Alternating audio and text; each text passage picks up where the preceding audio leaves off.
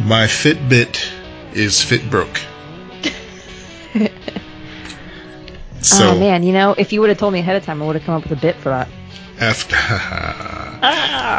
After years of bumping this thing up against walls and falling down, as I tend to do, it finally cracked, and the screen is doing this weird 80s aesthetic, like glitchy, you know, console type vibe. It's not good. Yeah.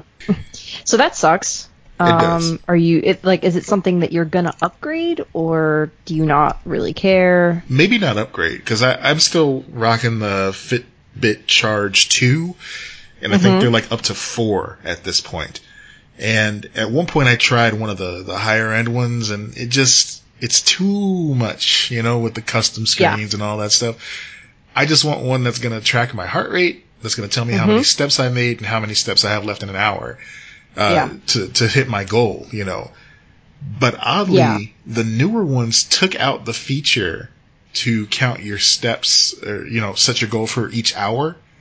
Huh. So you're just kind of guessing. It's just daily. Yeah, it's just your overall daily goal. Like before it was so you have to check the app, basically. Yeah. Well, you can check it on the watch, but it doesn't give you that, oh, you need to do 250 steps per hour to hit your goal of 10,000 or something like that. Oh, yeah. I don't think the Apple Watch does that either. Unless it's in a setting I haven't seen. Yeah. I tried the Apple Watch briefly, but it didn't agree with me. So, I like it. I haven't worn it because we're in fucking quarantine. Even though I do work out and stuff, I don't want it to be I don't know. It just seems like too much. When I'm on the go, walking around in classes and shit, it's really nice. When I'm in the car getting directions and whatnot, but I run to school every once in a while or run errands. I'm not going out. So I haven't used it in a while, but yeah, it's nice. I don't regret buying it. Sure. But it's a question of do you want all of those things? Because it can be distracting. A friend of mine uses it for tracking her sleep as well. And it's really good for that too. I like the old aesthetic of it because it used to have a happy little moon on there when you got enough sleep on the app. Yeah. But they took that away, and I'm kind of disappointed in that. But yeah, I do like the layout and the way it feels. The app feels. Yeah, good. What she had to upgrade, oddly enough, because her cat absconded with her Fitbit. And it was never seen again to this day. This is maybe a year and change ago. It's just gone. Oh my gosh. That's great. Because they're okay, all right, we both have Fitbits. We're going to keep each other honest. We're going to try to do this many steps a day. It's going to be great. We're going to get in shape. It's awesome. And then the cat said, nuh-uh. I get cuddles. Stop moving around. What's your daily goal? Is it the 10,000? It's the 10,000. And really, I'll be honest, the only time I really hit 10,000 in a day, especially being so sedentary now with the quarantine, the only time I would ever hit a good amount over 10,000 a day would be when I go to conventions. Yeah. That'd be perfect for that. Yeah, when you go to when I go to classes and stuff and running around campus, I can hit that easily. But that's another thing too. I'm not, I'm working out, but I'm not taking steps like that. Yeah. I'm around the house. So I'm this is just going to depress me. I don't want to wear this right now. Yeah.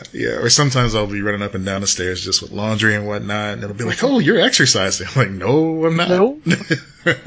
You calm that down right now. I keep track of my exercising on a wall calendar, like an 80-year-old. Wow. Okay. Write it down. I'm old as shit. Whatever works. That's what matters. Yeah. It's actually kind of nice because you see the week and you're look at all the things I did. That's cool. It works for writing too. I learned that from Jerry Seinfeld did that. He put an X on the calendar every day. He wrote jokes so that he tried to never break the chain. Can you imagine doing that? Just sitting down and writing jokes? Not a lot of comedians do that, and Jerry Seinfeld is one of those guys who's very committed to doing it, and he's it's a job. You have to do it. You have to sit down and you have to do the job. So he treated it like a job. That's cool, and I'm glad that worked for him. I think like all red-blooded Americans, we've entertained the idea of, hey, I'm pretty amusing sometimes. What if I got into stand-up? And then it's like, well, I don't know how to write 10 minutes. I don't know how to do a bit. I don't know the proper joke technique. Even though, you see so much of it. You hear so much about the inside baseball of it all from people like Marin and back in the day, of course, and even that special they had on I think it was HBO when Seinfeld was sitting down with some other comedians just talking about it. You really get a glimpse inside of their process, but recreating that from your own standpoint is just so unique. You have to fail a lot. Right. I think possibly more than any other medium, maybe acting. You have to fail so much. That's a part of the process. Yeah, it seems like you have to be ready for that. I mean, yeah, I've thought in the past, like, oh, stand-up is really cool, but I don't know. I enjoy, like, when we do a live show. Like, our live show was great. I want to do more of those in the future. I'd love to keep doing that. Absolutely. But stand-up is, like, it is art. And I definitely, that thing that you're describing where, like, I could do stand-up or whatever, I'm like, no, man, that's fucking art. Like, I'm just, like, I watch them and I'm in awe of what they do. Yeah, I think that applause that they earn when they get their live special or whatever on Netflix or whatever, it used to bug me when a comedian would come out and it's somebody that I haven't personally heard of, and it's just, I know that's my own thing. When they come out and they just get this thunderous applause, and it's like, who cares? Who are you? You haven't proven yourself to be funny yet. But it really is just a culmination of being on the road, being funny on Instagram, being funny on Twitter, getting a reputation for being a good writer on a sitcom or SNL or something like that. Now that I would gladly do. Writing on a sitcom, like writing on a show like Parks and Rec would have been my dream job. Kind of thing, being a writer on something like that. That I would totally do, but because you're working with other people, it's different. I think that stand-up is a special kind of bravery that I'm like, I don't know about that for me. Yeah, I'm. It's been on my mind a lot these past couple of days because I was watching that special that Netflix has been pushing lately. Sam J was a stand-up. She was a writer, or is a writer, on SNL. And I haven't seen that one. Yeah, like, you know how Netflix does sometimes. They're just like, oh, you like stand-up? Well, you're going to love this. We have 20 million specials. Yeah. On a random Tuesday at noon, we're going to put this special out. And we're going to push notification to your phone to let you know, hey, stand-up lover, come check this out. This person that you've never heard of has a new stand-up special, but we think you'll like it. And sometimes they're right. Sometimes. There are some comedians out there that are getting so angry. There's some comedians that you've never heard of are getting very angry that comedians you've never heard of are getting Netflix specials. Yeah. It is. Yeah. It is insane, the ego in that community. Oh, yeah. You kind of have to have it, too. Shit, too. Like, it can be anything. But, yeah, I was like, what? Like, that movie. What if you tried being happy for each other and then work on your own shit? Okay. It doesn't work that way. Well, okay, if you're to believe what you see, just taking Seinfeld, for example, that movie that he did, Comedian, and just seeing how they interact with each other on Comedians in Cars Getting Coffee, it's like you are in a profession. The way that it comes across on screen is like you're in a profession where you just have such a disdain for everyone that is you're in your medium, basically, just on your level. Yeah, it's weird. Yeah. And, people try to put themselves in a good headspace, like Marin tries to psych himself up and tries to put his therapy lessons to practice to be a better person about that. But you can even tell sometimes if he's got somebody on his show and they have a really good bit, you can just kind of hear him seethe a little bit, like almost like, oh man, I wish I'd have thought of that, or how come I didn't hit that button, Yeah. I understand that to a degree, but I just think I think I'm too soft for that environment. I don't think I can hang. I think it's, and I think especially it's shifting, but that is a male environment. And, like, there's a lot of toxicity in that world. Yeah. And female comedians are speaking out about that and stuff. So I just don't know if I could, even though I get along with guys really well. Yeah. I just don't know if I want to deal with that shit. No, for sure. And the women that do succeed and are successful in that medium, it seems like they have to have just an insane amount of support from some big brothers, basically, who surround them with just protection from all the other like scum bags and sleazeballs that are out there. And sometimes it doesn't even work that way. You just hear about it years later. Yeah, and what's really sad too is I think that some of the guys who have taken that on, like Louis, like you were talking about. Yeah.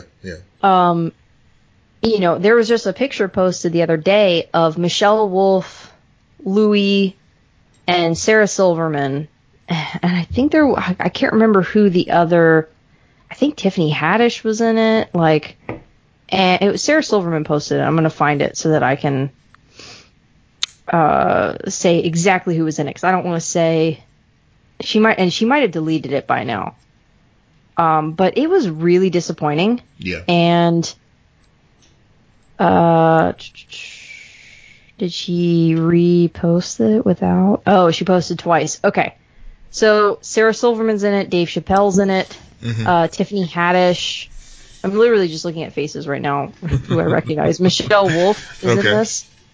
So and they're with Louis. Wow. And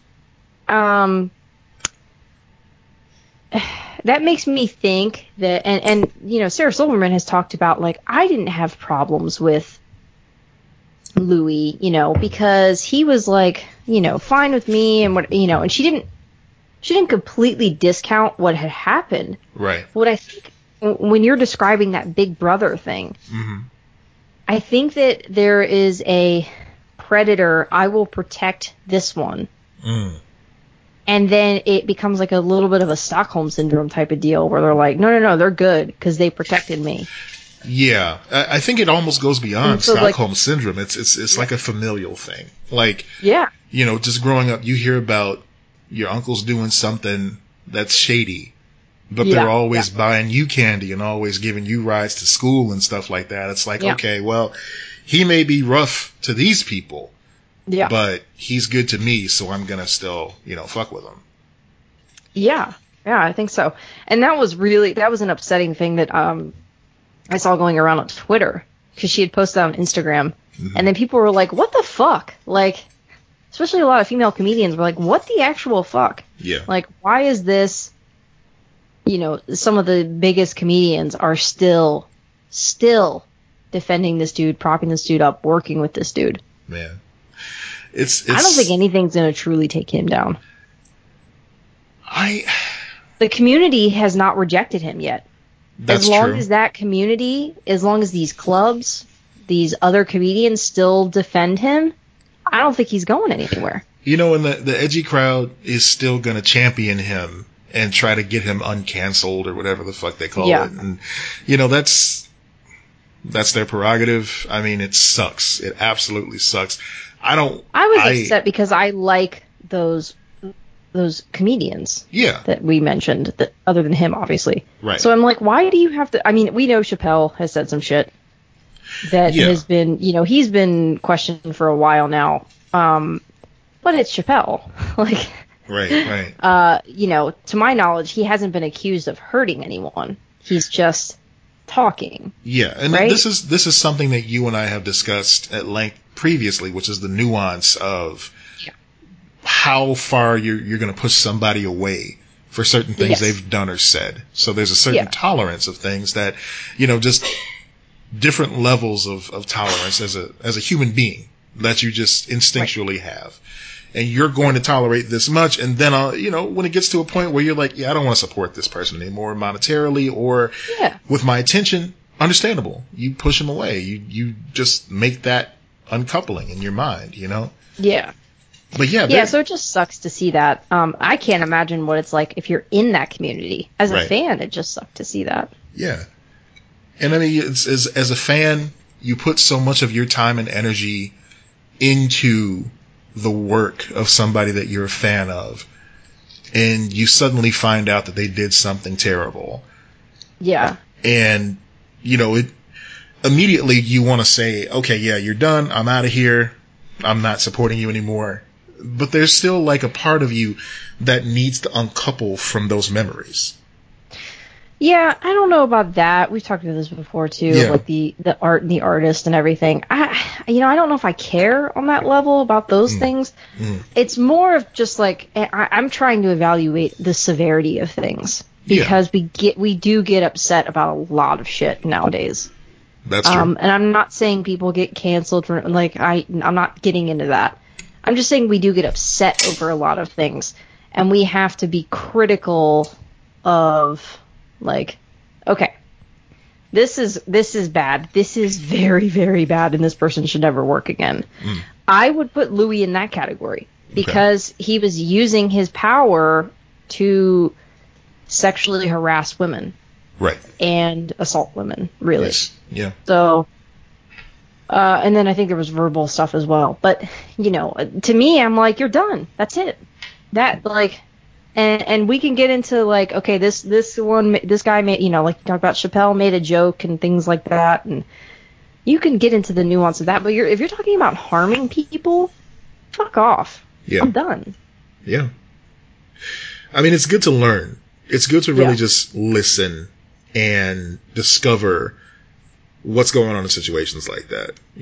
Not necessarily Louis, because I mean what he did is unforgivable to me. Just on a personal level, like somebody that does that to another human being, somebody that traps another human being in a room like that and did what he does, I'm good. I don't want shit to do with it. That's so psychotic. I can never get past how fucking weird that is. Yeah. Like I just can't fathom that. Yeah. Yeah. And that's good because it's not a norm in your world. You know what I mean? It's just, that's a good problem to have that you can't. Yeah. I'm like, I've been alone in rooms with women all the time. I've never done that. Nope. Like non-consensual shit. What are you talking about? That's fucking crazy. It's always fucked up when you're on like a forum or something, like on Reddit or something like that. And it's like, come on, we've all thought about it. Like, no, the fuck we haven't, dude. You're the only one. No. Yeah. That's that guy that like says something like that and you're like, bitch, what? No. Like, you need therapy. What? Yeah. Yeah. Like, you gotta talk to somebody, man. That's not cool at all. No, but there's a difference between being held accountable and trying to figure out the nuance of where you stand on certain things. Yeah.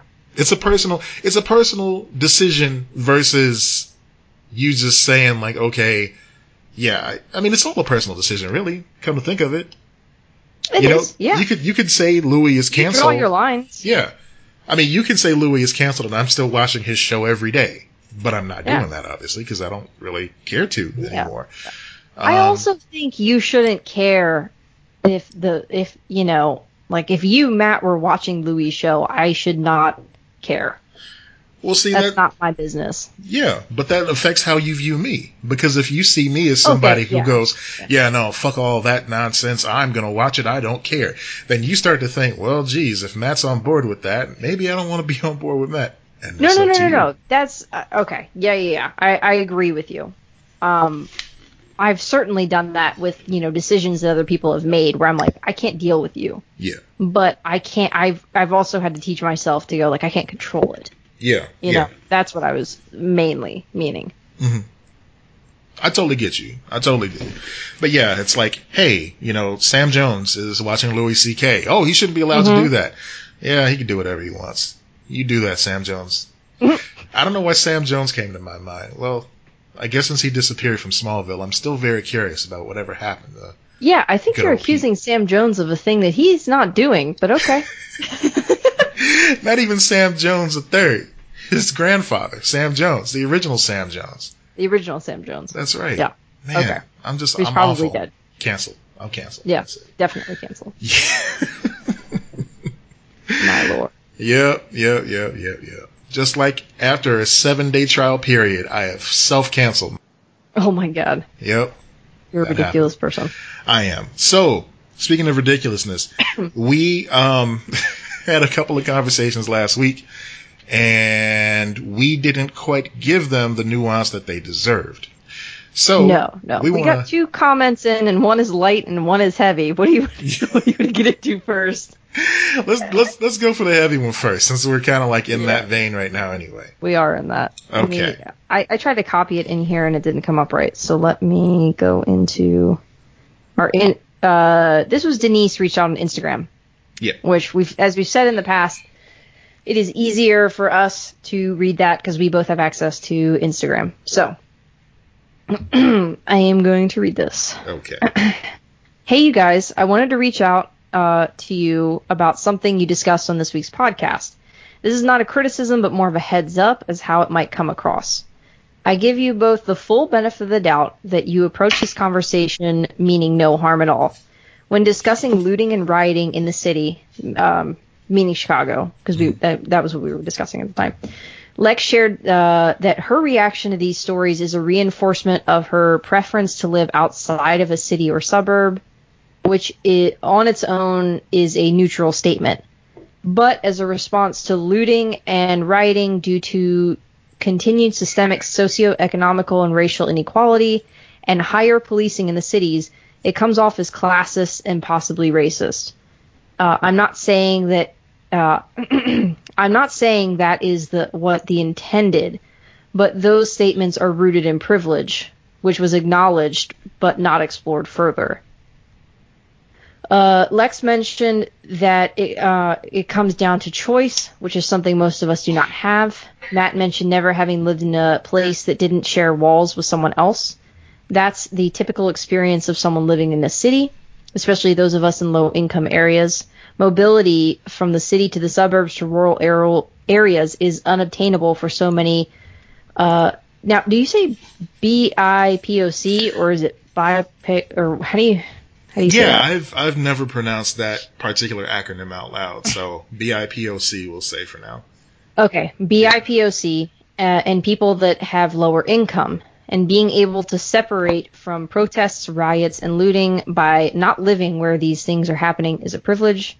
Associating those experiences as a side effect of living in a city ignores the fact that people living in low-income areas of a major city tend to be BIPOC and are subject to higher policing, neighborhood disenfranchisement, and general systemic racism. Again, I do not pass judgment, and I certainly do not believe that was the intention, but I brought it up. I thought it was worth bringing up. These are important conversations and necessary and important, so I'm glad to hear them on your podcast. Okay. Denise. We do tend to just get into conversation mode, almost like, and I'm very guilty of this, where I just talk and I almost forget that other folks are listening as well, and I'm just talking to my friend Lex. I didn't go back and listen to it. I probably should have, but that's how we get into tangents so much that I didn't even think about the associations, like when this was brought up, when I read the letter. Mm-hmm. So in my mind, I wasn't making these, we had just started talking about living in places, and then I was talking about the things that I've been thinking about, where you want to live and stuff, because I hate Florida. So, it was separate in my mind, but that doesn't excuse it. I wasn't acknowledging the full scope of things. Right. We want to make sure to just, give proper note that looting and rioting due to continued I always want to say systematic, and that's, it just trips coming off of my tongue. Wrong?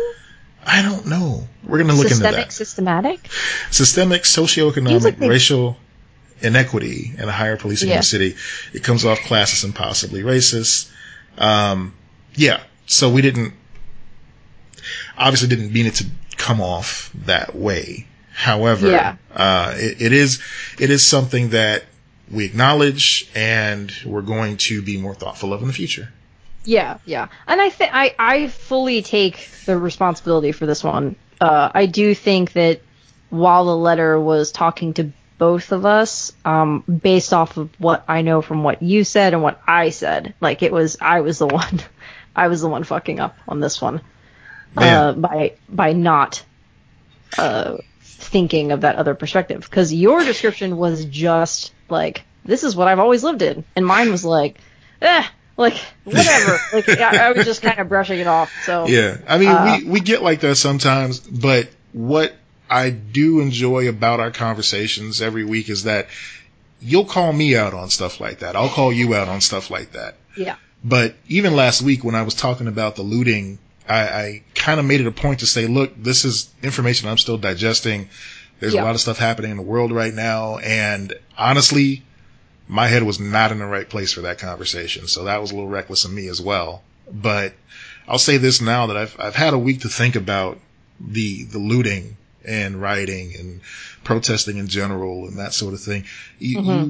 I think it is important to draw a distinction when you describe these type of events, because what I do see taking place a lot in forums, on Reddit, that sort of thing, and I said I was staying away from that, but I obviously don't. You did briefly touch on that as well last time. I did, yes. But no, it's okay. I just was reminding people. Yeah, it's one of those things where you would hope that people can see the nuance in this sort of thing, but they lump everything together. They lump everyone together that stands in direct opposition of what they're comfortable with. And in a way, I do understand where these folks are coming from, because it's taking people out of their comfort zone. Like, for me, the protesting is something that, you know, I was raised by a large family, you know, and a lot of my family were involved with protesting over generations and just speaking up against what's wrong and that sort of thing. And they raised me to do that as well. But when it comes to rioting, when it comes to looting, you know, we generally stay away from that. So that's almost like alien to me in a way. But what I've heard discussed and what I've seen, you know, on the news when it's reported correctly, is that it comes from a place of frustration. You know, so while I don't participate, I have to understand that there are certain people that aren't as privileged as I am, that don't have a choice when it comes to getting what they need. You know, when people see the looting on TV, they say, oh, well, you know, you can't eat a Gucci bag. You know, well, fuck no, you can't eat a Gucci bag, but you can sell that Gucci bag on the train to get some food to feed your family or feed yourself. So I've never found a way.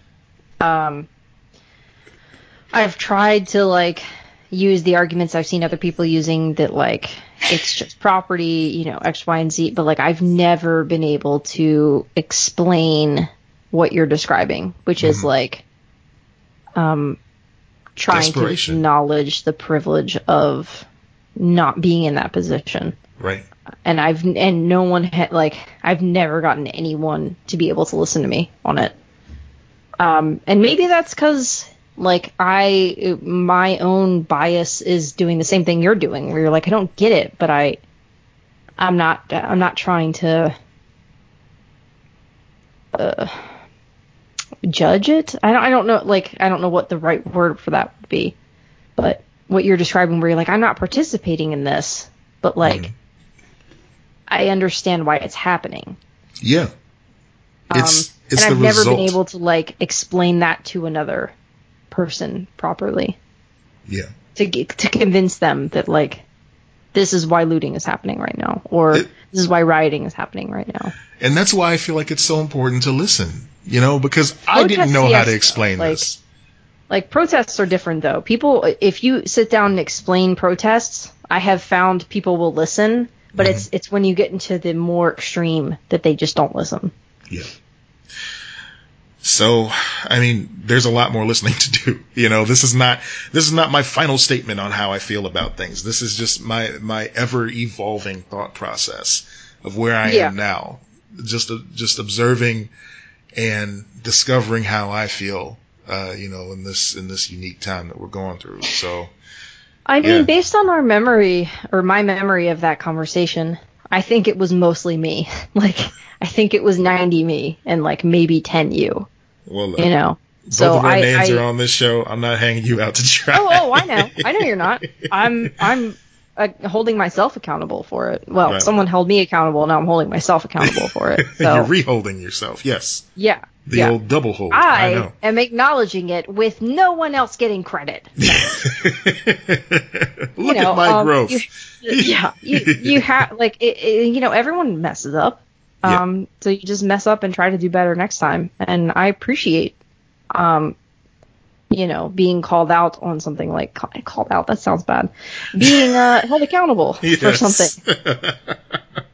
I appreciate being canceled. Thank you. Yeah. Nice. Thank you for the cancellation. Yeah.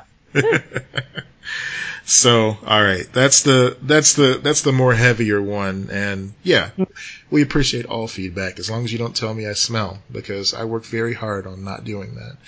But other than that, That is a weird thing to bring up, and I feel like you got to work on some of your own personal stuff with that one to unpack. Yeah. I'm not getting to it. That's another episode entirely. So, next message, we heard from our friend Jonesy, and she was commenting on the what airline was that? Emirates. It was Emirates. Emirates, yeah. They were offering to cover some of the cost of the gamble you're taking by flying on an airplane unnecessarily.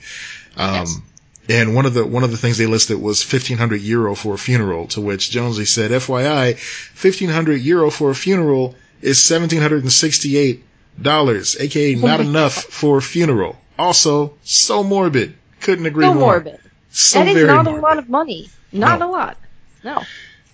So yeah, man, just getting put in the ground is so expensive. It's so just wow, man. It is. I feel like Emirates should, with this particular situation, they should take your body and just chuck it off of their fancy plane. Yeah, just just over the ocean. It's like you're just fucking chucked into the ocean, and just that's it. That's how you go. Put you in that blue gelatinous goo. The same kind that they use for the toilets. All natural, All natural. Naked and then as the day you came in. Yeah, and then just yeet you into the ocean. Just yeet, and you're gone. Yes. Yeet you into the ocean. You're gone. You're with the fishes, literally. Mm-hmm. You're swimming with the fishes. Burial at sea, on the house. Cheap. Don't have to worry about spreading COVID unless whales get COVID, in which case we're fucked. Oh no. Yeah. One more way to kill the oceans. Oh man, I'm sure someone has Googled that already. Yeah. Like, that whale probably deserved it. Yeah, he had it coming, that fucking liberal whale. Yeah. Out here protesting against shit. He's always the one spreading. People his blowhole. Come on. Yeah, come on, man. No. Cover that up. Is that whale named Louis? Wow. Yeah, so. You know what, guys? It's okay. I can say that because I don't sexually assault and harass women. That's true. Yeah, that's true.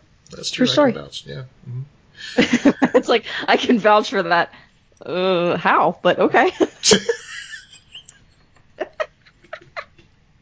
I am the Sarah Silverman to your Louis C.K. No, let's not even go there. So, AMC. Yeah. AMC's trying desperately to be relevant during this time when we don't need them at all. It's been proven since... I'm sorry, the network? Or no. The movie? The movie theater. Okay. AMC. American Movie Classics Theaters. No, that's not how that goes. AMC Movie Theaters. I was drinking water when you said that. That was unfortunate. Oh no.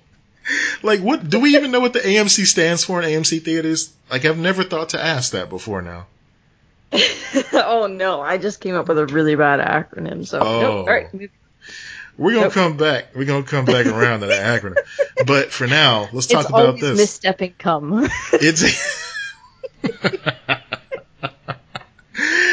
Given how much focus they're putting on cleaning these theaters, I would hope that's not the case.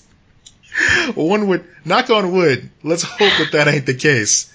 Oh my god. I know that they're trying to show like classic films and stuff like that, but if Magic Mike is showing and you encounter that situation, don't go to that theater anymore. Yeah, don't. Yeah. Just don't do it. Just don't. So, all right. Okay, so what are they doing? AMC is offering 15-cent tickets on the first day of reopening. Okay. So, in a world where we're in a world where we're trying to socially distance from one another. They decide to give like super discount tickets and try to cram as many motherfuckers in the theater as they can to see this imaginary New Mutants film that's coming out in a few days. That film does not exist. It doesn't fucking exist. This is a fucking conspiracy, guys. I don't believe it. I'm not. No, it's not happening. You go there, it's just going to be 2 hours of that Rickroll video. Yep. That's it. Yep. Maybe Maisie Williams Rickrolling you. Maybe they just reshot that, and that's I'd watch it. That. I would. That'd be entertaining. So anyway, AMC confirmed that the New Mutants will debut in theaters August 28th with Christopher Nolan's Tenet to follow September 3rd. Warner Brothers is planning to release Tenet a week earlier internationally because, they did things a little bit better than we did. Yeah, they have their shit. Yeah. And then there's some movie with Russell Crowe, and then the personal history of David Copperfield from Disney's Fox Searchlight. Ew. So not a lot of great stuff to choose from. I mean, out of all these films, I want to see Tenet. I do too. And I understand that, Christopher Nolan is big about seeing stuff on the big screen. No, I want to see it on the big screen. I will not see it on the big screen, though. Nope. I don't understand why he couldn't wait until next year. Well, I think it's more Warner Brothers can't wait until next year because they made all these fancy promises about how much money they were going to make to their stockholders, and they can't let them down. Yeah. So, I mean, Warner Brothers is really Our whole world is built on a house of cards. It's true. Isn't that like the biggest thing you guys have taken away from this? Because that's the biggest thing I've taken away from this. Guys, it's just a giant house of cards. If I could teach you one thing that I've learned from Teen Titans Go, the wonderful show that comes on Cartoon Network, is that the gold standard does not exist anymore. No. Meaning that, the equivalent of gold that exists to each dollar in production, that's not a thing. Money is imaginary. It is. Yeah. It is. So, how many weed gummies have you had tonight? Not as many as I should have. Okay. Good to know.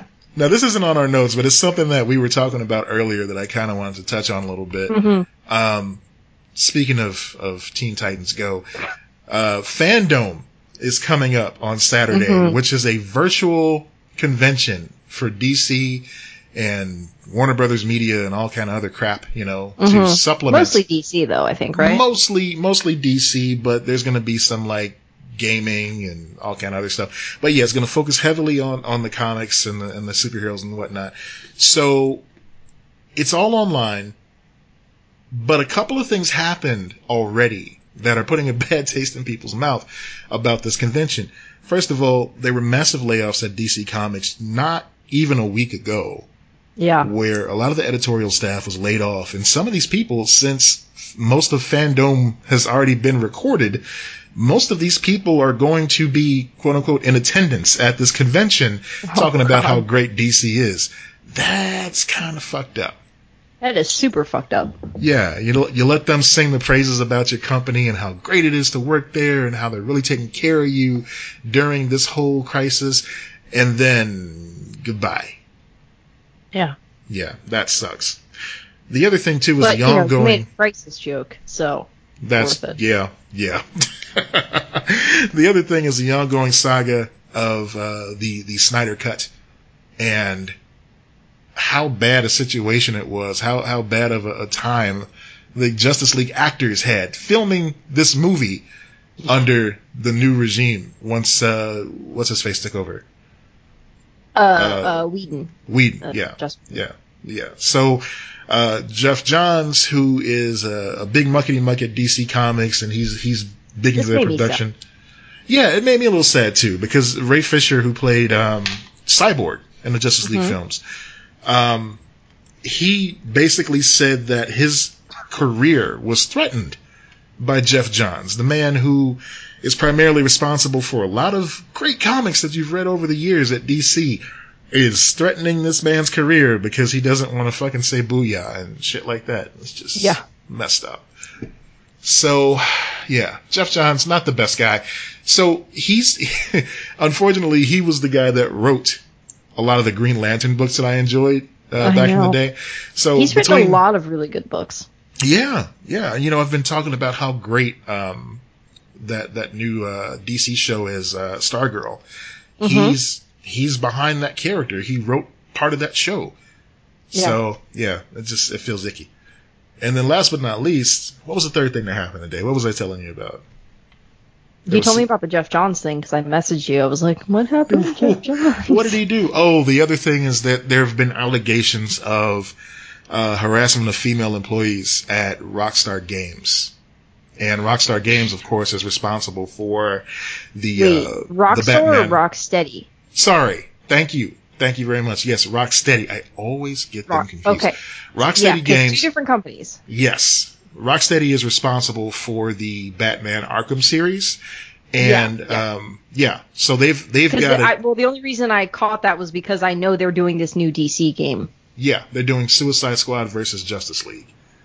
And it's supposed to be this big reveal happening at Fandom this weekend. And one of the lead writers of the game was in tears in this video talking about the harassment that she and other women working there faced during her time at the company.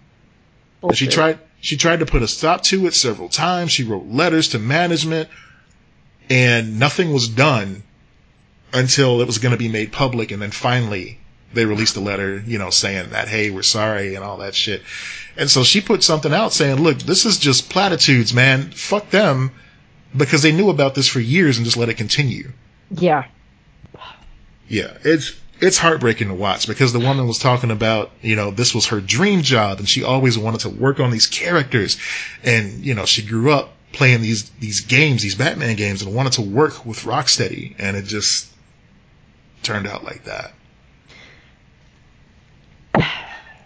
Why do we keep hearing these fucking stories? And I don't know, what is wrong with guys? I don't get it. What is it the power specifically? Is it like just the societal upbringing that's fucked up? I don't know. All of that. It's all of that shit. All of it, yeah. Yeah. It's exhausting. Man. So, anyway, right now. So yeah, not participating in that, I guess, is the moral of that. Yeah. But the one thing that I am going to regret missing out on, because I'm not going to participate in that shit. The one thing I'm going to regret missing out on is that they had a 1-day website where you could tour Teen Titans Tower, the giant T from the cartoon. Aww. And there were different stuff going on in there. I love me some Cyborg. You can go and do that, bud. It feels weird. I'm good. No, we're fine. We personal know choice. You're good. It is a personal choice, but no one's going to judge you if you do that. Yeah. Especially right now. Take joy where you can get it. Just go do the thing. You're not giving them money. No, I'm not actually. No. But I'm giving them web traffic. I mean, you are, but it's such a small thing compared to what's going on, compared to the treatment they're giving their employees and their adjacent. Yeah, but at the same time, you're also using your platform to call them out on their bullshit.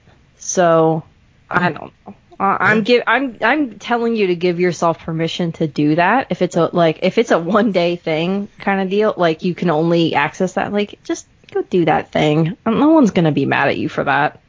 Well, I appreciate the perspective. You don't have to beat yourself up over that, Yeah, I hear what you're saying. I appreciate the perspective on it. I'll give it some thought. But right now it's they can kick rocks with that shit. I'm not about to. Yeah. It was glorious. No, it's okay. And I've always, whenever these types of things happen, I feel so bad for all of the people who are involved at DC, like the actors on the Arrowverse shows that we love. Yeah. And, they're all involved and they're very passionate about what they're doing. But then this shit happens and it kind of, Ray Fisher, like you were saying, he was excited to be involved in this and then he had his experience tainted by this bullshit. Right. That creator of the video game, she was dealing with the same shit. So, right. That it's sad. It is sad, and let's hope that sort of thing ceases. I mean, it feels like we end every story like that when it comes to this sort of thing, and it's just fucked up. It is, but I still think that it's good to address it. Like Denise was saying in that earlier subject, which is like, it's good that we're talking about it. Yeah. It just sucks that we can't offer any resolution. We can't fix everything. Yep. It's like, I know we're both that type of person where we're like, let's solve this shit. What can we do to help? And it's like, well, you can kind of help, but like, you can't solve it. At least not on your own. That's right. Something I try to do when the conversations happen back and forth about the state of things in Chicago, and ultimately somebody throws out, hey, well, why don't they protest when, the black on black violence happens, or how come they don't do anything about these kids getting shot in the street? And you know what? They're right. It's fucked up. It's fucked up that kids are getting killed. Kids that have nothing to do with riots, looting, or, on the other side of the spectrum, gang violence, that sort of thing. When innocent kids get wrapped up in that, yeah, it's fucked up. And there are groups that are attempting to do something about that. One group that I like is My Block, My Hood, My City. I think I've discussed them on the show before. Jamal Cole, stand-up individual. Not saying that he's going like 1-to-1 versus these gang members, because, there are other ways to fight. Yeah, that's not how you solve those issues. Right, but what he does, him and his group, which is growing every day, they're going around and they're shoveling sidewalks in the winter. They're putting up holiday lights around the holidays on the south side and west side, communities that normally don't get that type of treatment from the city. Most recently, when we had that tornado, here's a dangling plot thread from last week that I never went back to. The fucking tornado that hit my neighborhood in Rogers Park. In fact, that was your neighborhood? Yeah, that was my neighborhood. I mean, it is my neighborhood, rather. So right now, I'm at the northern part. Did it solve the black on black crime? It did. Okay, for about 10 minutes or so. Because I'm a white person, that's all I care about. That's all you, boom, right? Done. Racism solved, black on black crimes done. Gangs. We solved that thing, so everything's fixed, and I don't have to do anything. Perfect. You know what? I imagine that people who tout black on black crime just imagine everybody being led to a boat, like in The Dark Knight, in those orange jumpsuits, and just waiting for the Joker to blow them up. See, I imagine that they just think of black people doing fight clubs. And, like, you don't talk about it. You don't say that you're in fight club, but there's just fight clubs. Wake up, sheeple. Yeah. Fight clubs are happening all around you right now. Yeah. But the tornado, so we don't lose track of that again. Touchdown in my neighborhood. On my old block, all the trees, basically, on the block that I used to live on Sealy, the trees were knocked down. Trees that have been there for decades, Cars smashed to bits. But the reason I bring it up now is because Jamal Cole and his people came out to help the neighborhood clean up. Well, that's awesome. So it's not even just limited to the south side. They come all over Chicago just to help people out of stuff like that. And it's admirable, and you can donate to them, and you can make sure that they continue their fight. So that's one thing. Yeah. Yeah, there's also donate to them. Yeah, there's also Mothers Against Senseless Killings. It started out as Mothers Against Senseless Killing, and then it evolved into Mothers and Men Against Senseless Killing. And this is a group of moms that were so tired of kids getting caught up in gang violence and not feeling safe walking home after school, that they would actually sit out on street corners and just like pass out snacks and stuff like that, and just make sure that there was nothing crazy going on, and just staying in contact with each other like a neighborhood watch, Yeah. Yeah. So they accept donations as well. God bless those moms that look out for other kids. Yeah. Those moms were my favorite. As someone who did not have a good mom, those moms were the best. Yeah. It's good to see. I mean, it's encouraging to see that there is love. I mean, there are dads like that too, but there's something about the moms that stepped up and were like, this kid needs to eat. Yeah. I was one of those kids that, unfortunately, during a portion of my life, I was not getting fed and stuff like that properly. So, due to shit that I don't need to get into. But, and it was like friends' moms were like, "Do you want to stay for dinner?" and stuff like that. And like, I don't think they realize like, yeah, I do, because I'm gonna go home and like, I'm 10 years old. I'm gonna cook ramen for myself or whatever. Like, I don't have anything. Yeah. So that means a lot to a kid that Definitely doesn't have that. Yeah. And I can't. I was never in that gang adjacent, ridiculous things or anything like that, but I did have situations of neglect and so when I hear about things like that, I'm like, those are the best people, like the best people that take in and look out for other kids, and other people in their neighborhood. Growing up, my best friend's mom, she never said no when I asked to like stay over at their house or something like that, or just stay over for dinner, just because she knew I was a gentle child, and she knew that we lived in kind of not a gentle neighborhood. Mm-hmm. And she didn't want me to get in any type of trouble or shenanigans, knowing that her house was a safe place. And I always appreciated that, always. Yeah, So that's definitely the kind of environment I would want to create, with children and stuff like that, where I'm like, yeah, no, your friends are welcome here and they're cool and everything, like as long as there's not trouble and shit like that. And in that case, we'll deal with it. I just like that type of environment. Me too. I admire that tenacity in moms and women, just to not only take care of themselves and their own, but to put that nurturing outward too. Just like, look, and I do think that we're seeing a new generation of men who, millennial men are, at least ones that I see, are stepping up and doing a lot of this stuff too, which I think is really cool. We spoke about that last week a little bit too. Just men being more confident with letting their emotions and that soft side show a little bit more. So I hope that's a trend that continues. Yeah. So real quick, back to the tornado. Did you lose power? Did you back to the tornado? Thankfully, I didn't. A lot of people around Chicago did lose power. There were some people that were without power until, because the tornado happened on a Monday. Uh-huh. And they didn't get their power restored until Saturday.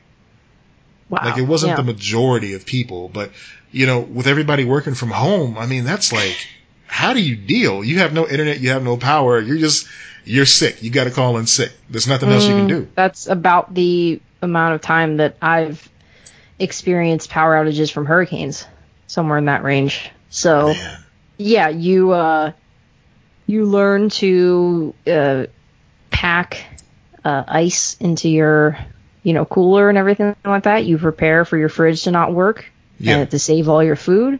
You get lots of non-perishables. You charge up everything. Like, that's when I still have an iPod, bud. I still have an old school iPod that I charge that shit up.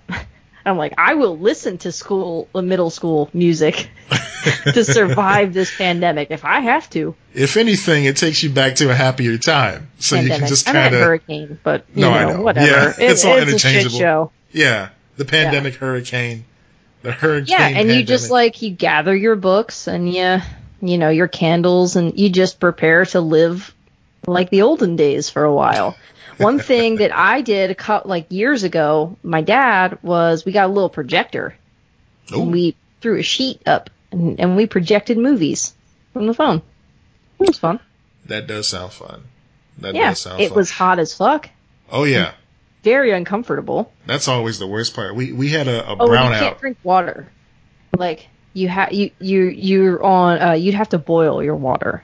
Oh. So your water's not safe. So they have you fill up your bathtubs basically to have water reserve for toilet or anything like that. You do that before the storm, and then you buy your water in advance and stuff to make sure you're covered. I don't know how it works, but yeah. We had a brownout a couple years ago over here. Just I guess a transformer exploded or something like that. Fucking Megatron, And we ended up just being without power for a whole night. But I was kind of putting together a bug out bag around that time anyway. Uh-huh. And so we had like 2 flashlight headbands, and we had like a blinking like leash for BMO and everything. Yeah. And then it was around the time that we first got the Switch, so we were just sitting there just like playing Mario Odyssey. Yeah. For 2 or 3 hours or however long the battery lasted at that time, and just, made the best of it. Yeah, the big things that you have to get, like I discussed, non-perishable, stuff like that. You got to get your medicines. You have to have a contingency plan if you have to have things refrigerated or whatever. Like, you just have to have that stuff in mind, and you have to know your flood zones and stuff like that, depending on where you live. Now, I don't have where I live doesn't have trees around it, but Ryan, where he lives, he has old oak trees, massive oak trees.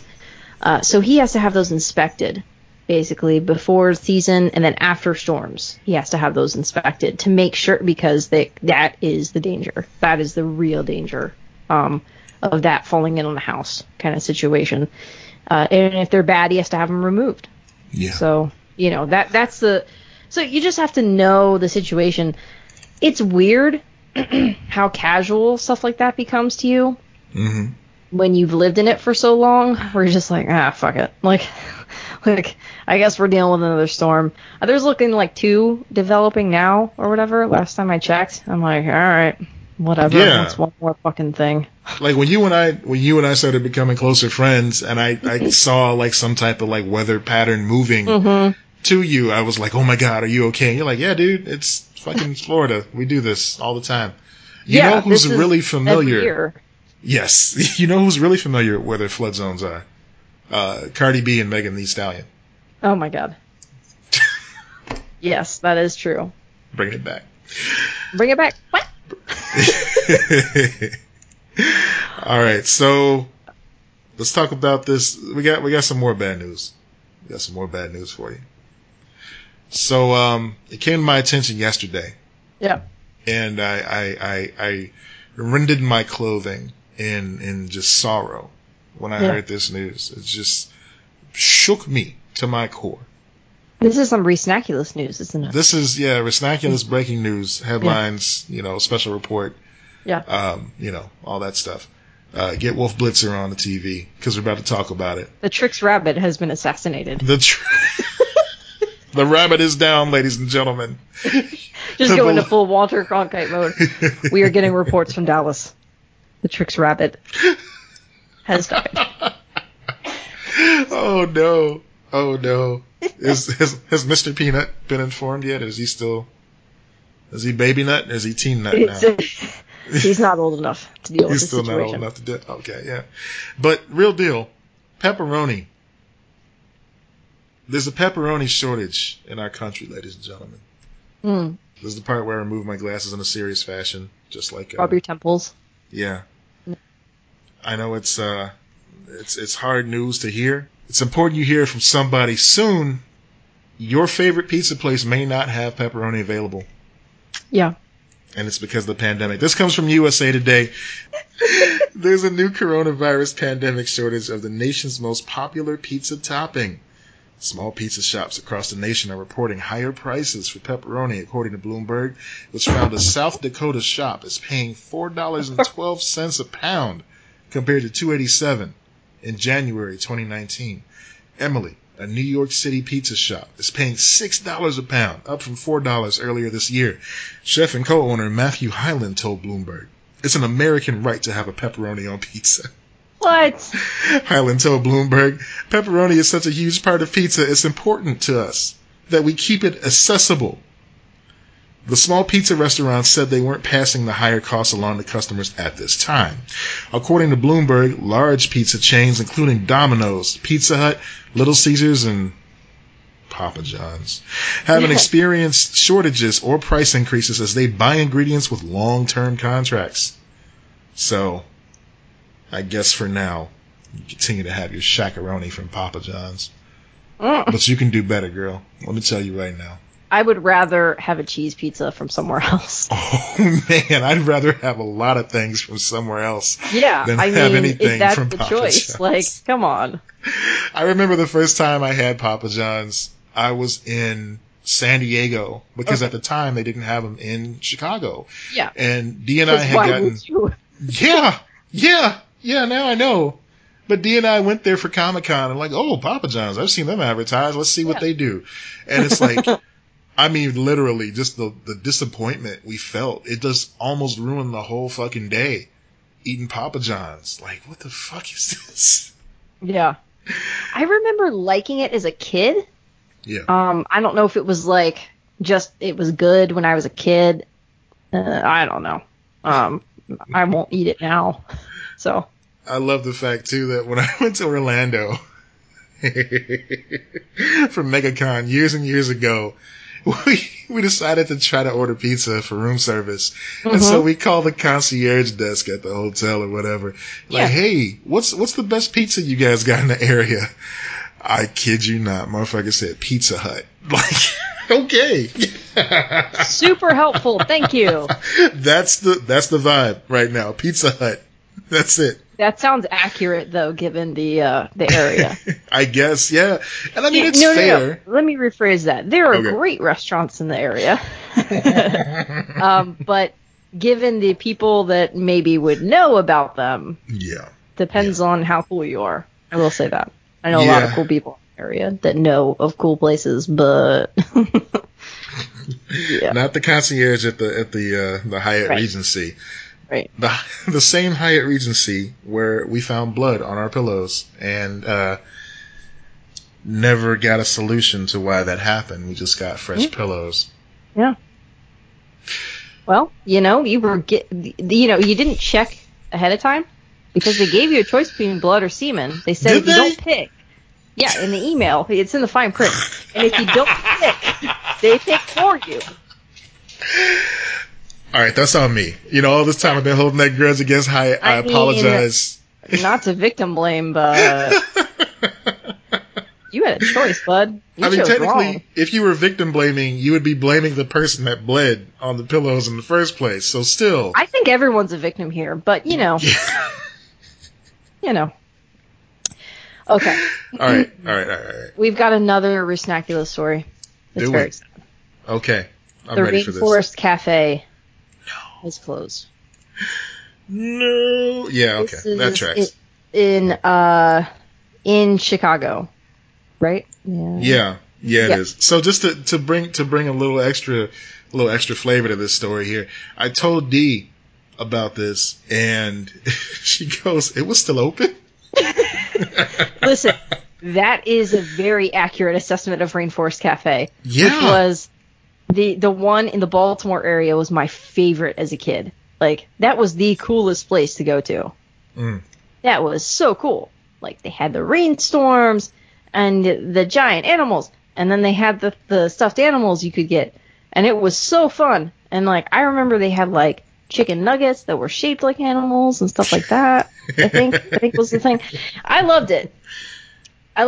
And I'm sure that because, like, Rainforest is a chain, I think. Yeah. It's, like, owned by different people. What is that? Franchise. I think it's a franchise. Yeah. Yeah. So this one is being demolished for a high-rise, apparently. Mm. And that's very sad. They're not all gone, so I guess if you guys are traveling, you can go find another Rainforest Cafe. I probably wouldn't. I'd leave that in your memory bank. Yeah, because the food that you want to take. I mean, I don't know how they... don't just take a random kid, but... I don't know how they're cleaning the Rainforest Cafe locations either. I mean, all the fake hanging stuff off the ceiling and walls. I don't think good. Yeah. Oh man, I've been so scared of the snakes and stuff that were hanging. I was like, this shit is scary. There was one in Woodfield Mall, and I can't remember. Woodfield is a suburb of Chicago. Mm-hmm. I can't remember if they had a pet shop next to it, or if there was like some type of feature built into the Rainforest Cafe close to the gift shop. But I do remember being confronted with a boa constrictor that you could pet. And, I was asked, hey, do you want to pet it? It feels just like a basketball. I'm like, no, I'll go pet a basketball instead. I want nothing to do with that snake. There's food here. Yes. So, they had like fish and stuff, but I don't remember there ever being live animals other than like the fish tank situation. Yeah. But when I was a little kid, they brought reptiles and stuff into my school, into my elementary school. And they had a giant boa constrictor. And he was yellow. And his name was Banana. And all the other kids were so excited and were like going up and petting Banana. And they were like, Banana's so cool and everything like that. And I was in the corner crying. The teachers were having to console me. And they were like, are you sure you don't want... And I was like, I am scared of this thing. It is a demon. I was like 7 years old or whatever, like losing my shit because of this giant snake named Banana that I still hate to this day and hope is dead. Like, fuck you, Banana, you giant piece of shit. Yeah. You terrified me. I hate snakes. I'm sorry if you're a snake person listening to this.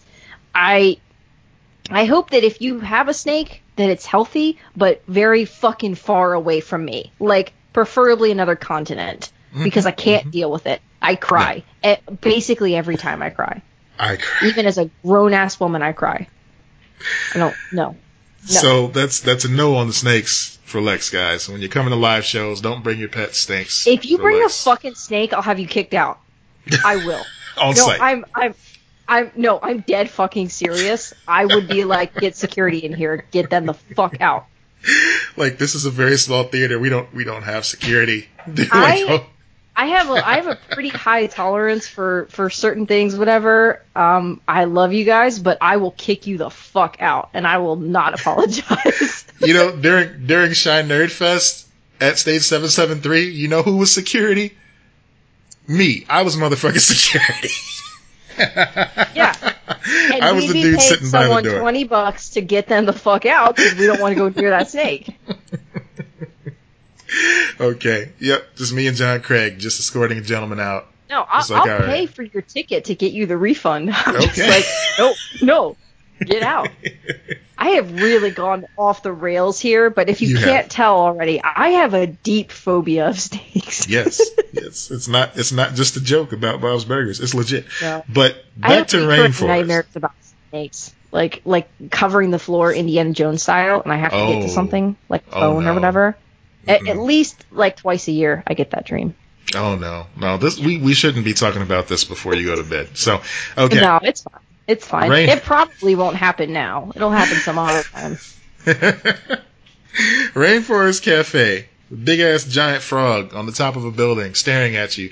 What's fucked up about this location, in my opinion, is that this area, I guess it used to be a lot more touristy. There was like a sports authority type shop there across the street for a while. They had the Rock and Roll McDonald's, which was just kind of like filled with lots of tchotchke from the 50s and 60s, but even that has been torn down and rebuilt, you know? Like a Hard Rock, but McDonald's? Yeah, but they also have a Hard Rock Cafe around there too, which is a little bit more adult. No, this McDonald's was cool. Hard Rock Cafe is just adult Rainforest Cafe. It's the kids that grew up and they were like, this is cool. They're like, now they're adults. They're like, look at that fucking guitar. Yeah. Hey, adults, do you like music? Kind of. Come on down to Hard Rock Cafe. Oh, look at that gorilla. Now they're like, look at that fucking guitar. Remember Chuck Berry? Remember the Beatles? Hard Rock Cafe. Come get some overpriced spaghetti. Why not?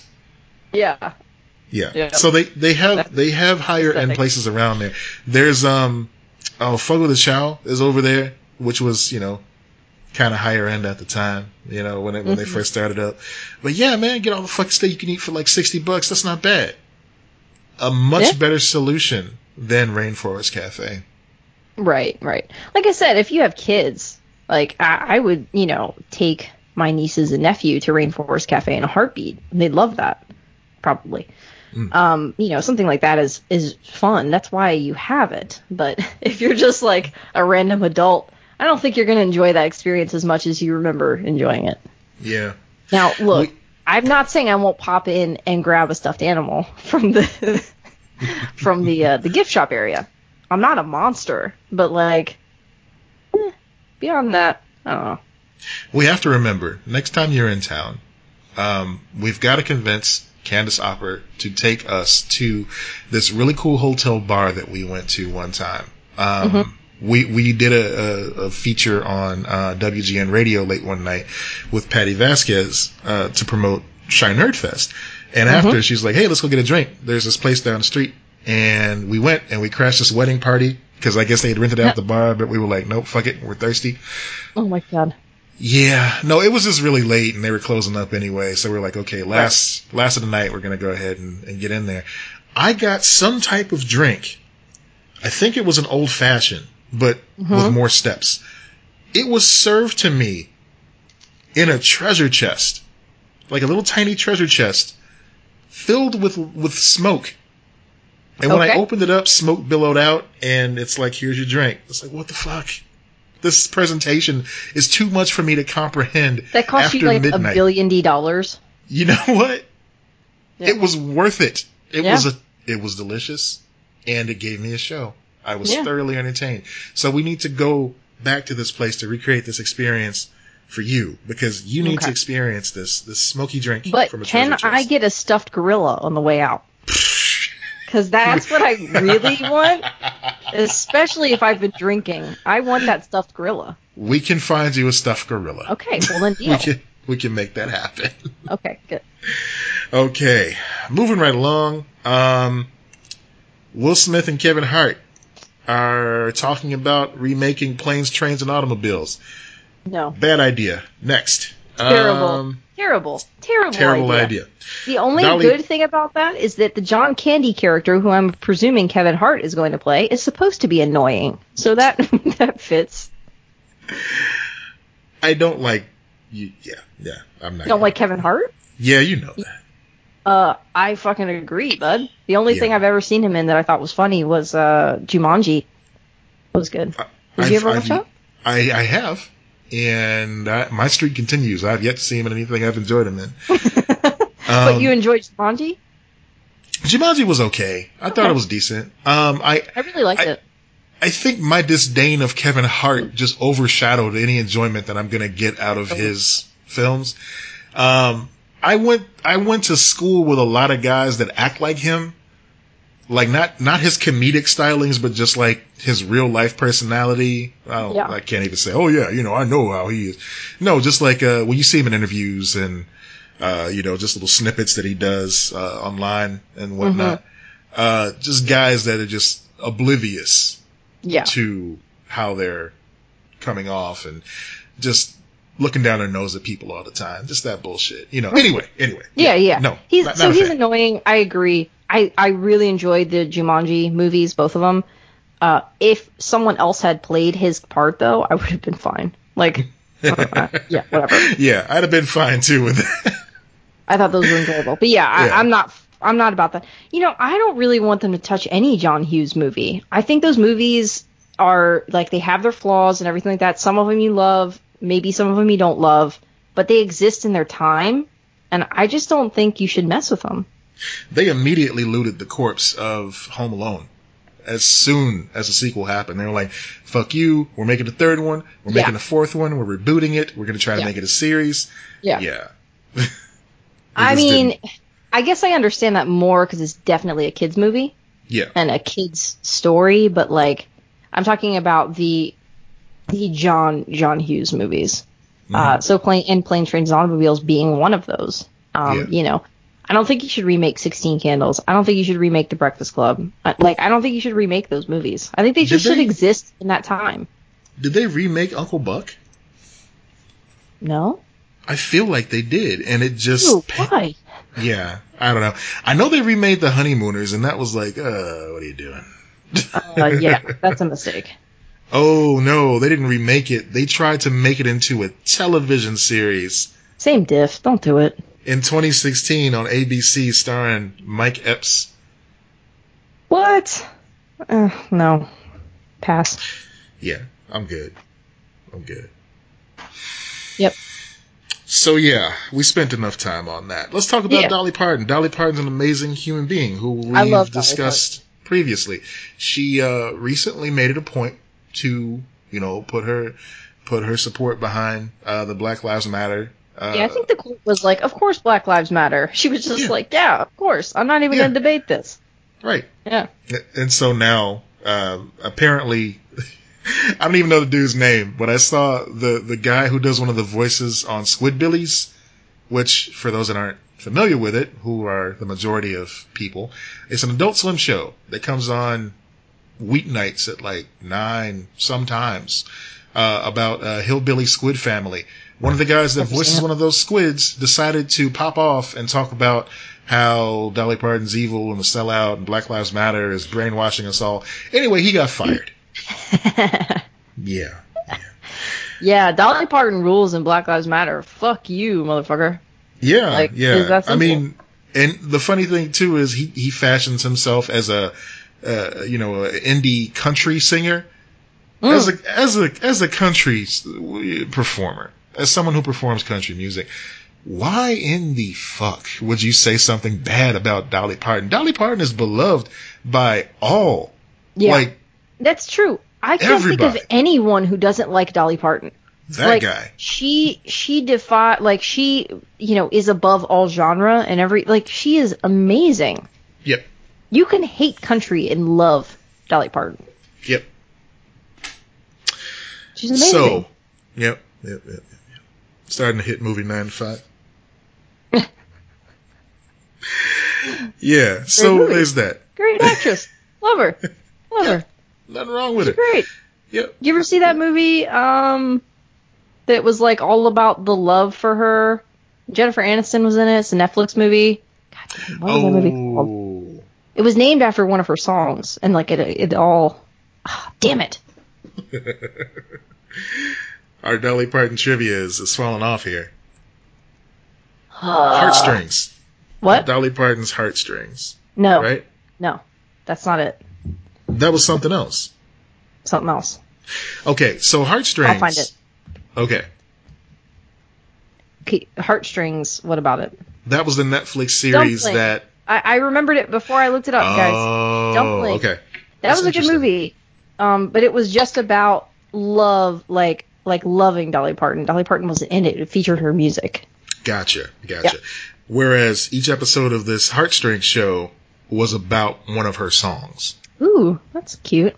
Yeah, starring Julianne Hough, Kathleen Turner, and more. Yeah. That probably wasn't the reaction I should have had, but...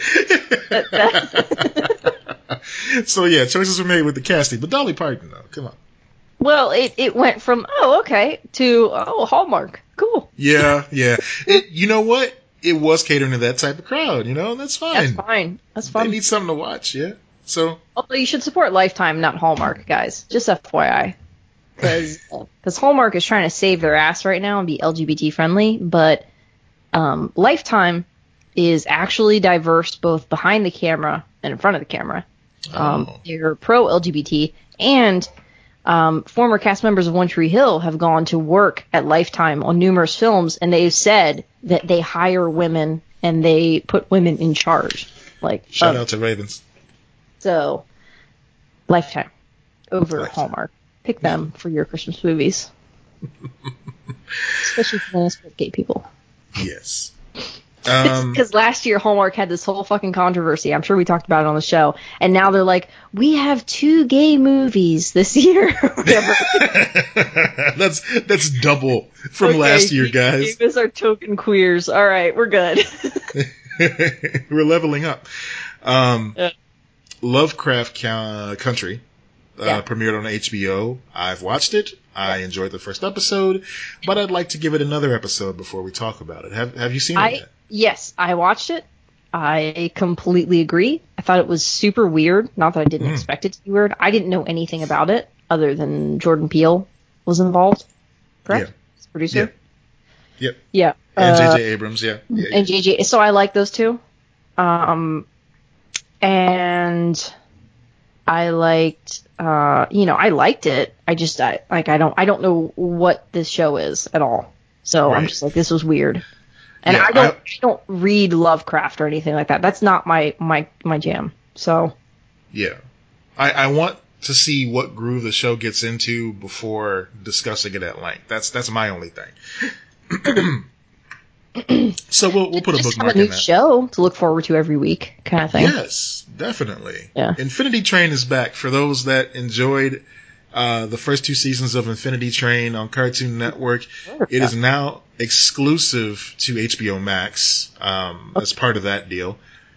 Infinity Train was a show about like just a train of. It's almost like Snowpiercer, but a little bit more sci-fi. Yeah. So, I love the first and second season. It's got great little nods to continuity, but they're all self-contained stories, as far as like the seasons go. So if you're interested, check that out. The first 6 are out, like as a big lump already. Yeah, I guess, we should get in a wall of weird, huh? Yeah. Okay, so I just want to state before we get people upset, possibly, for this, putting this in Wall of Weird. I'm half putting this in Wall of Weird because it's an odd story, but I fucking love this story, and I love this dude, and I'm going to give it some background because for me, it's a local story, okay? Okay. I'm just going to preface it with that. A man in Florida is accused of living in a soccer stadium for over 2 weeks and taking more than $1,000 worth of merchandise in the process. Dope. Do that. A 39-year-old homeless man who was living who was found living in a soccer stadium in St. Petersburg, Florida, was arrested on August 9th. So he was living in this stadium, which is home of the Tampa Bay Rowdies, which is the local soccer team. He's now facing charges of burglary and resisting an officer without violence, which I don't know what the fuck that means. How do you resist an officer without violence? Just run? Like he ran? I don't know. He was giving chase? Okay. He's been living in the luxury suite where the cleaning crew discovered his belongings, including blankets and shaving cream. A St. Petersburg policewoman told the newspaper. He had been eating food at the venue and wearing Rowdy's clothing. He got into the merchandise store and was wearing a bunch of team merchandise. He made himself quite a home there, is the quote. Wow. They're saying it's $1,200 worth of food and merchandise. Wow. So here's the thing. St. Pete is horrible to their homeless population. They don't do enough, in my opinion, to help the people in the area. Mm-hmm. So my philosophy with this is fuck them and good for this guy. And I think the Rowdies should just like drop all charges and like give him the merch and be cool with this dude. Yeah, I agree. It's honestly, just break even. He's smart. Like you're punishing him because he's fucking smart. Like, no. Someone give him a job instead. Like, I'm sure he's got a lot of things he can do and offer. You know what? Give him a job at the stadium. Yeah. I mean, nothing's going on at the stadium right now. You know, right. Because of the pandemic, nothing's going on at that stadium right now. Yeah, it's almost as if they could have tents up in the stadium and living for a bunch of people who are homeless. They build these giant monuments to sports. Yeah. That just sit unoccupied for a lot of the time when they could easily be turned over into like a camping ground or something like that. Well, they're doing voting booths and stuff. That's one thing LeBron James is doing right now that I love. He's building, he's working with these cities. I know he leased it in LA to make these giant stadiums into polling stations for voting. Yeah. I like LeBron. All his philanthropic work. Yeah, he does a good job. He's like a good dude. But yeah, I mean, this guy, and come on, $1,200 worth of merchandise from a sports shop. He got like 2 t-shirts and a pair of shorts, probably. Exactly. And food. Come on. If there's food sitting there, it's either perishable, like, which it's going to have to be chucked anyway, or it's like chips and shit. Like, come on. I think they're inflating these numbers a bit as far as the food portion is concerned. Yeah. And I mean, this kind of comes all the way back around to what we were talking about earlier with the looting. It's like, this is out of necessity. This man needs a place to stay. He needs food. He sees a place that's unoccupied for a time. He knows it's going to be unoccupied for a while, you know. Also, very safe. Like, he was in one of the suites, so he's protecting himself from the weather, and he's by himself. He's social distancing. This guy's smart. I like him. I think he sounds like a good dude. You know, this world has been so just informed by zombie apocalypse media for the past decade or so. And now that people are in a position where they have to like rummage and fend for themselves in some scenarios, like when I went to go drop off my car at the dealership because the lease was up over the weekend, like the yard behind the dealership was so overgrown. I'm like, this looks like a scene from Last of Us 2. You know, like, oh shit, there's like a can of oil in the corner. I could get that. And yeah, you see, your mind just gets into that headspace. Yeah, just chuck it at something. But yeah, like, they've got us into this mindset with media over the past decade of just, you know, foraging and grabbing stuff to fend for yourself and learning how to survive off the land, even in a post-apocalyptic world. And now they're like, oh shit, no, you can't do what it takes to fend for yourself. That's wrong. Yeah, that's too much. That's too much. No, not our fancy t-shirts, please. Don't steal those to clothe yourself. Yeah, and I kind of feel bad for the cleaning crew that, like, probably were scared of losing their jobs and they have to report it, but they probably were like, whatever. Like, well, you're right. They probably didn't want to get blamed for it, so they had to do something there. Yeah. I mean, really, like you said before, it's almost like a break even. You know, it's like this man needed somewhere to stay. They're not going to get any money out of him if he's already destitute to the point where he's trying to find a place to lay his head at night. You're not going to get your $1,200 back. Yeah, there's a lot of people in that area. You can't walk around downtown without encountering multiple homeless people situated. Like, I just don't think they do enough to help, and that's true in a lot of areas. Like, you know, this is just how can we be such a wealthy country and not be helping people on such a basic level, especially when a lot of people have, like, you know, mental health issues and stuff like that. It's just ridiculous that we're not doing what we need to do to make sure people are okay. So in the middle of all that, they build this giant fuck you monument to Foots and Balls. Yeah. And we're supposed to just expect folks that are desperate to be like, no, I'm not going to touch that. No, I'm going to leave that alone. Yeah, it's fine. Yeah, you know what? That's someone's property. Like, fuck off. Yeah. Like Parasite. Like, I completely understand. Like, have you seen the movie Parasite? I still haven't seen it. No. Okay, I'm gonna stop talking about it right now. Let me just defend myself a little bit. It's subtitles, correct? Yes. Okay. I want to make sure that I'm, like, focused on that movie, and I have not been in a focus mode. So. Yeah. And then I just kind of, like, forget about it and everything. Yeah. I know I'm going to like it. I just haven't watched it yet. Just get your popcorn and just... Yeah. I think it's on Hulu. I need to watch it. It is, yep. That's how I saw it, too. I've been watching more, like, comedies and casual stuff. Don't get me started, because you know I will talk about living single for the next half hour and all the wonderful things. Oh, my God. Fun fact. Yeah. 5 cast members from different world have shown up on that show. As the characters? No, just other people okay. in the world. Just five actors from a different world have shown up on there. Not Lisa Bonet. Because, I mean, at that point, she'd already distanced herself from that whole scene. So, yeah. But the guy that played her husband on The Cosby Show showed up as well. Oh, what was his name? I don't remember. Not Theon. What was he? Was a Navy guy. Like, he was in the Navy. He was Olivia's dad. Yeah. I don't remember. I remember that thinking that whole situation was cool, though. It was, because they kind of had a catch-22. They wanted to bring on Raven-Symoné. Yeah.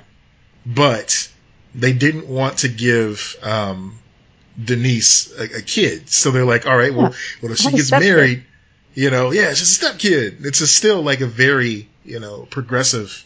Yeah, I liked that. Yeah. One more fun fact. Yeah. You know that the lady on Living Single that plays Maxine Shaw Mm-hmm. was on the Cosby Show as well as Pam. Mm-hmm. Well, the woman that played her best friend showed up on Living Single as well as her former roommate, Charmaine. Okay. All these intricate connections. I love it. I'm sorry. Okay. No, We're done. it's okay. We're done. It's okay. That's it. So yeah, Wall of Weird. I've only seen a couple episodes of Living Single, so. It's so good. Okay. Okay. I need to get into it again. You should. Or for the first time. Because, like I said, I've only seen reruns. We can do a whole half-hour bonus episode of talking about Living Single and how much it's great. Hopefully you enjoy it, because if not, it's going to be a very awkward half hour. All right. Before we go, we want to give a special shout-out to one of our listeners, Pauline. We want to give a special shout-out to Pauline because she saved a bundle of kittens, y'all. It was so cute. So many kittens. It was. Yeah. So, yeah, just following her on Instagram and just seeing these little kittens just she found them under her house, is that right? I believe so, yeah. Yeah. Yeah. And she's rescued them and fed them and then gave them to good homes. Yeah. So, it's just good to know that there are good people in the world. So, shout out to Pauline for being one of those good people. Yeah, shout out to Pauline. I love that stuff. I love when you care about and you go out of your way to do things like that. Mm-hmm. And then, I know one of the things she said was just I got to make sure you get the cats fixed or whatever to whoever the home they go to. I'm like, yes. So responsible. I love it. I'm a dork, but I'm I love it. It's great. It's nice to see people care and be responsible. So yeah, it truly is. So much respect. Yes. Much respect to Pauline for doing that. Yeah. Yeah. All right, folks. Well, much respect to you for making it through this episode. We appreciate you listening, and we hope that you come back for more on the next episode. We've got a lot of things that we've been talking about behind the scenes. Mm-hmm. Some things we're very excited about that are going to be taking place for the rest of the year. So keep your eye out and your ears open for all that. It's going to be so much fun. Get ready. We got lots of cool stuff coming. Lots of cool stuff. So yeah, keep an eye on our social media platforms, or your social media platforms at Lex and Matt across the board. Check out our Patreon. We've got a lot of great stuff going on there. Bonus episodes, patron stuff, merch. Yeah. But yeah, lots of good stuff. And then subscribe to us. Give us a rating. Mm-hmm. That always helps. Helps us on the Apple Podcasts. That's the big one. We need those. We need those reviews. We do. Rate our show and rate the next show you listen to as well. Yeah. If you like a podcast, giving them a rating really helps. It does. You don't have to go give Mark Maron a rating. He's that type of podcast, they're usually okay.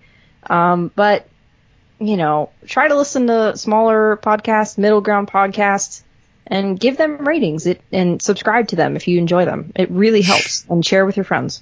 Shows like Turtle Soup, shows like Ravens, shows like Be Your Scary Best, all of these. All the good ones. Check them out. All our friends. Yeah.